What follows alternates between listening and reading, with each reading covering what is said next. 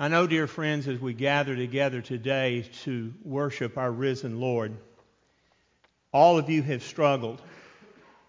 It's been a tough few weeks, and many people look around and they wonder what is going on. We're in a place we've never been before, this generation. We've never gone through this. We don't have a clear answer. But the reality is Jesus has the answer, and He is the answer. We, like those women, walk up to a tomb holding bags of spices, wanting to bury everybody in the sadness of all that is going on. But the reality is, as we prepare to do that, and many of us discuss and talk about the sadness of the day and how we'll never come back from this, the truth is, Jesus wants to take us to a place we've never been before. America has never been sold out to the Lord totally and absolutely, though we were founded on the truths of Scripture and the belief in a risen Lord. And so often we fall away from that. And we, the church, who are supposed to lead people forward, hide. And it is not our responsibility to hide from anything or anyone. After the resurrection of our Lord, there was a powerful strength that was put into the bosom of the disciples. And those men who hid and cursed and swore that they didn't know Him were changed people after the resurrection. They understood when they saw His hands and His feet what had been done for them. And I pray that on this day you will see what He has done for you, and you will begin to believe and carry on your Christian life as you should. Why do you look for the living among the dead, the angel said. What a great statement. Because so often that's what people are doing. They're dwelling among the dead. They're living among the dead. They're forgetting about what they have. Dear people, I want to tell you something. If Simon Peter can preach in a prison, we can preach from our homes. If Paul can be in shackles and still write the sweet words of encouragement to the churches that he had visited, we can make a difference, a powerful difference. We've not begun to do what God has called us to do.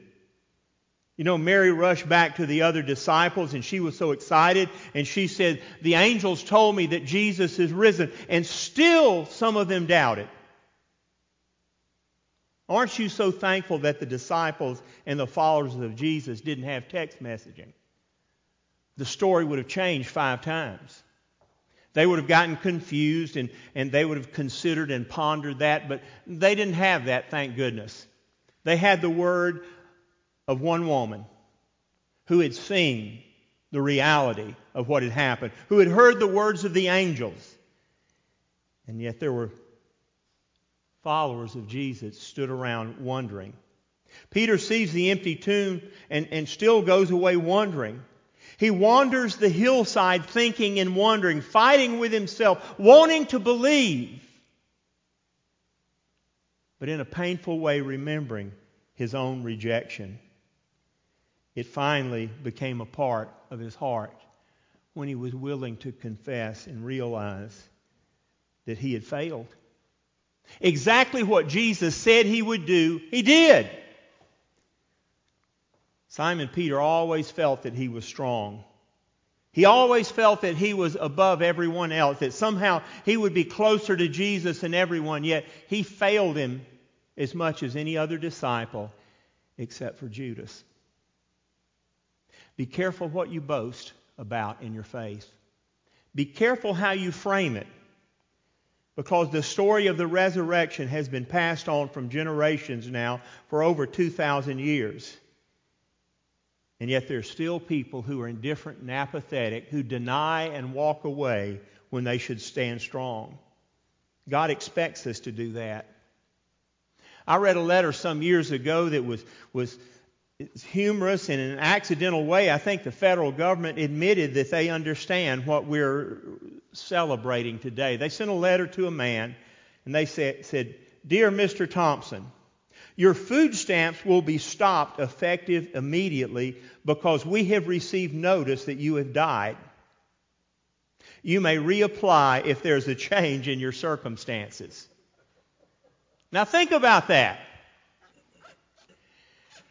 As someone put it when they read that, they said, maybe that letter should have been addressed to Jesus. The reality is, we don't believe many times. If we believe that Jesus was resurrected from the dead, why do we fear anything? What are we afraid of? Why should we not continue to serve where we can serve? Oh no. I think sometimes we live the way we live because that's the most comfortable way we live. We have the veneer of faith. We use the words of Christianity. We put up plaques and things around our house, and we always seem to sprinkle everything with Jesus. But in the depths of our lives, does our faith continue on when the storms hit? Do we understand that Jesus is still there? Many people are like Simon Peter. They don't believe wholeheartedly, like the woman that came back from the tomb. They wonder. They stand back and they marvel and they think, how could this fit into what I've imagined to be faith? You must understand that seeing is not believing for everyone. That expression's been around forever. Seeing is believing. We think about Thomas and how he doubted. He could see and then he believed. But for some people, they don't understand that. They want it proved over and over and over and over again. They want God to jump through the hoops that they lay out for Him. They want to be in control. And for that person, seeing will never be believing. You see, John 20:29 tells us, Jesus said unto them, Thomas, because you've seen, thou hast believed. Blessed are they that have not seen and have yet believed.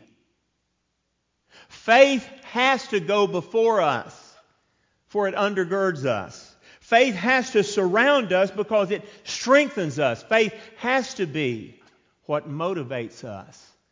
Otherwise, our motivation will die and it will end, and it will not be worth having. For many of us, like Simon Peter and Thomas, we have to see. But once you see, believe and trust and go forward. Don't look back. Don't look away. Don't look around at others. Don't be concerned about what somebody might say. That really doesn't matter. Many Christians today are more concerned about how people are speaking about them on Facebook than what God thinks of them. We need to be concerned about God, His love for us, and what He gives us to do. If you were there that morning, that very morning, standing beside the tomb, what would your reaction have been? What would you have believed? There's some realities we need to admit this morning. The first is this: it's all right to wonder. You can stand there at a point and you can doubt. Because we all have doubts in life. And our doubts usually come as we look into ourselves and we see our own weakness and our own limitations. The times that we had decided that we would do something and we were so incredulously devoted to that it had to happen. But the next day it didn't happen, and the next day it didn't happen, and the next day it didn't happen, and it died on the vine. And we continue to wonder. It's a dangerous thing to do, to continue to wonder. That is not a state or a place you need to be in all your life. Our faith is not a fairy tale. It's a relationship.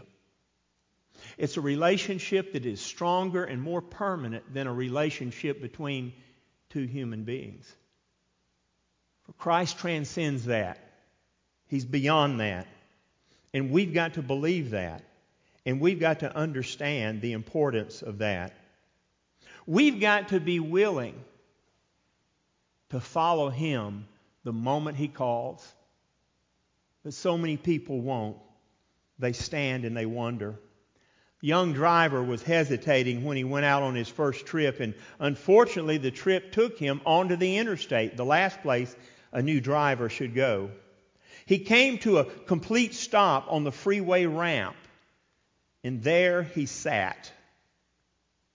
Cars began to back up behind him as he had many hostages that couldn't get around him. Finally, one very frustrated man stuck his head out the window and yelled, "The sign says to yield, but not to give up." And that's what a lot of people do. They don't yield and think, they give up. It's okay to hesitate, but not to make that a way of life.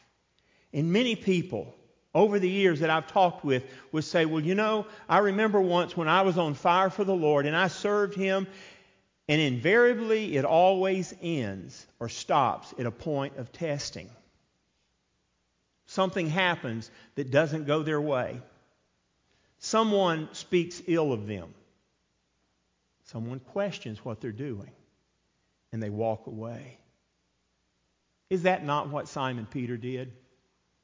All it took were several soldiers standing around a fire of charcoal, warming their hands, and they began to question him. And he ended up cursing and denying that he ever knew Jesus. Let me tell you something, dear friends. If your faith cannot stand the examination of a few soldiers, you're in trouble. If you can't stand up and stand true to Christ when they come and they say, "You're the one," go back and re-examine your faith. Simon Peter did. Jesus recommissioned him. He didn't let him go that easily. Because we're human, we fail. We make choices that are selfish and self-centered. We can't do that. We can't give up. We must go forward. Secondly, you must move beyond wondering. Simon Peter could have been stuck there the rest of his life. Lord, I believe. Help mine unbelief. What a great statement was made by that person who needed healing in his family. Help my unbelief. Help me to get beyond where I am. I don't know how to do it. I need you more than I've ever needed you. When Jesus appeared to the disciples on the night of the resurrection, it was the same Jesus they had known before the crucifixion. He showed them the nail prints in His hands and the scars on His side. He showed them the marks of crucifixion. Even the risen body carried these proofs. He had the same voice. They recognized that voice when they heard it. The resurrection appearances were not illusions. They were real. Their faith was confirmed. At first, they thought they had seen a ghost. Dear people, don't go looking for ghosts. Don't be afraid of something that your eyes create, searching for a reality that's not really there. Seek truth. Embed His gospel in your heart. Know that He is there, and your fear will not be there. You can speak boldly, as Thomas did, "My Lord and my God," without falling away, without disbelief. Lastly, I want you to realize that we need to ask ourselves a question today, all of us, everyone here. What will it take for you to believe? You may be here today simply because it's Easter Sunday. You may feel that you should be a part of the service, or you should be listening to this service today, and you're still wondering, did God let us down in this time of this virus? Where is He? What is He doing? Let me tell you, every confrontation is a testing for God's people. Will we be faithful? Will we stand for what is true? Will we continue our faith and our faithfulness to walk with Him, to talk with Him, to read Scripture, and to share it? These are the greatest days to serve our Christ. Don't be discouraged. Don't look away. Don't run from it. Don't pretend that you've got a vacation from serving Christ. You don't. This is just too important for you to do right now. And God is expecting you to do that. You may be a part of the crowd who says, I remember the things that I learned in Sunday school, but it's not real to me now. I've grown up, and I've grown beyond that. Maybe what you need to do is go back to your childlike situation and examine things through those eyes. When you were not clouded with selfishness and sin, when you were not overshadowed by the busyness of the day and the attempts to keep up with whomever you're keeping up with. Maybe you need to go back to that time. I was so blessed a while ago by Leland Bice singing. Leland, you're amazing. You really are. You're a blessing to us today. And I can say in this room of rooms, Leland may contain the greatest faith here. Amen? Because he doesn't question. He loves the Lord. And we've got to be people like that in what we do. You know, one of my favorite people, and I have to confess, I won't end with a story about Methodists, but I'll say this before I end. John Wesley was one of the people I love to read about. I have many, many, many books about John Wesley. John Wesley started his movement in South Georgia for a reason. He worked around that area where they would literally throw up a brush arbor as a place to meet. John Wesley was a man of God. He was the best of men. He was so earnest. In fact, he was so methodical about his devotional life with Christ. That's where the phrase Methodist came from. But it was at age 35 at a place called Aldersgate in London that everything changed for him. He said, I suddenly felt my heart strangely warmed. I felt that Christ had died for my sins personally, and that he had saved me from the law of sin and death. Wesley needed to know how God loved him individually. And I think in this time when many of us are separated from loved ones and from coworkers and from friends, and we're in our home, we need to stop and consider the relationship with the one person that loves us more than anyone else, Jesus Christ.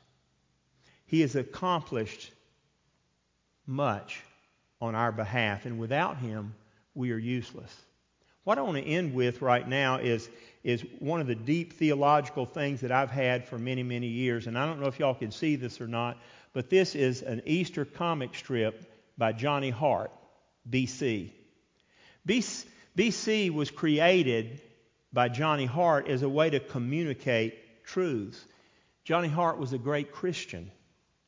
And every Easter for many, many years until his death, he would have B.C., who was the main character. He was a one-legged Cro-Magnon man that was living among a lot of people that didn't understand life. But he was a thinker. He was a thinker. And he would sit on Easter and he would write. And this was 1994, and it's my favorite Johnny Hart poem of all time. Man, magnificent man, creates forces that outshine the stars. He can shoot himself up and tap dance on the moon or hurl himself clear out to Mars.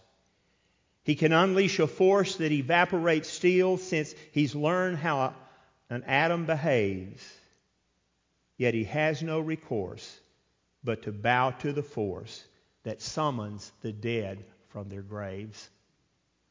I can say amen to B.C., even though he's a comic character, that he figured something out that many great intellectuals have never figured out. There are many things we've conquered and overcome in modern times, but there are two things we've never been able to totally figure out. Number one, how Jesus loved us so much that he died for the sins of the world, everyone that ever sinned. And he went into the grave and he came back for us. That we struggle with. And the second thing is this, because I believe in my life it seems more and more the problem is not getting people saved, it's getting them lost. And I think that many people struggle with the reality of their own sins because they don't realize they are sinners. Dear people, sit still and examine your life without anything electronic around. Read Scripture. I would recommend the first 3 chapters of John, and encounter the living Christ after you've encountered the depths and the depravity of your own sin. And then you will be able to conquer the greatest problems of life. Nothing will frighten you and nothing will take you away, for you will realize that you're wrapped in the arms of the one that loves you beyond all others. And I pray that this Easter would be a time that you would celebrate that. Let us pray. Oh, Father, I thank you so much that you love us. That mysterious, unbelievable love that we can't comprehend, because so often our love is based upon the reciprocal love from another. But your love isn't based upon that, Lord. You love us when we don't love you. You love us when we walk away from you. You love us when we are our most unlovable. And you continue to love us, Lord, because that's what you are. And I pray that we can comprehend the reality of that love right now, and that we can ascend to the heights of heaven after we've descended into the depths of reality of our own heart. And we can confess and forsake our own sin and embrace you, Lord. May this Easter day be the greatest of days for us to celebrate your love.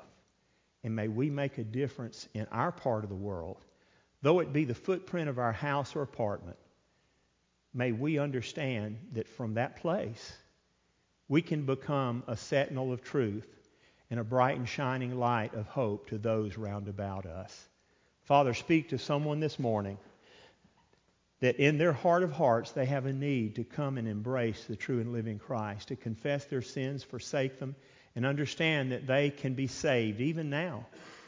And Father, I pray that you would speak to Christians who have lost their vision, who've given up out of fear, and that you would open their eyes and let them see. As Dr. Chittum quoted 2 Chronicles 7:14, may we understand the truth of that. That's not written to lost folks. That's written to the church, God's people, the believers. We have to be willing to confess and forsake our sins. Then God will touch us and heal our land. And Lord, we know we need healing.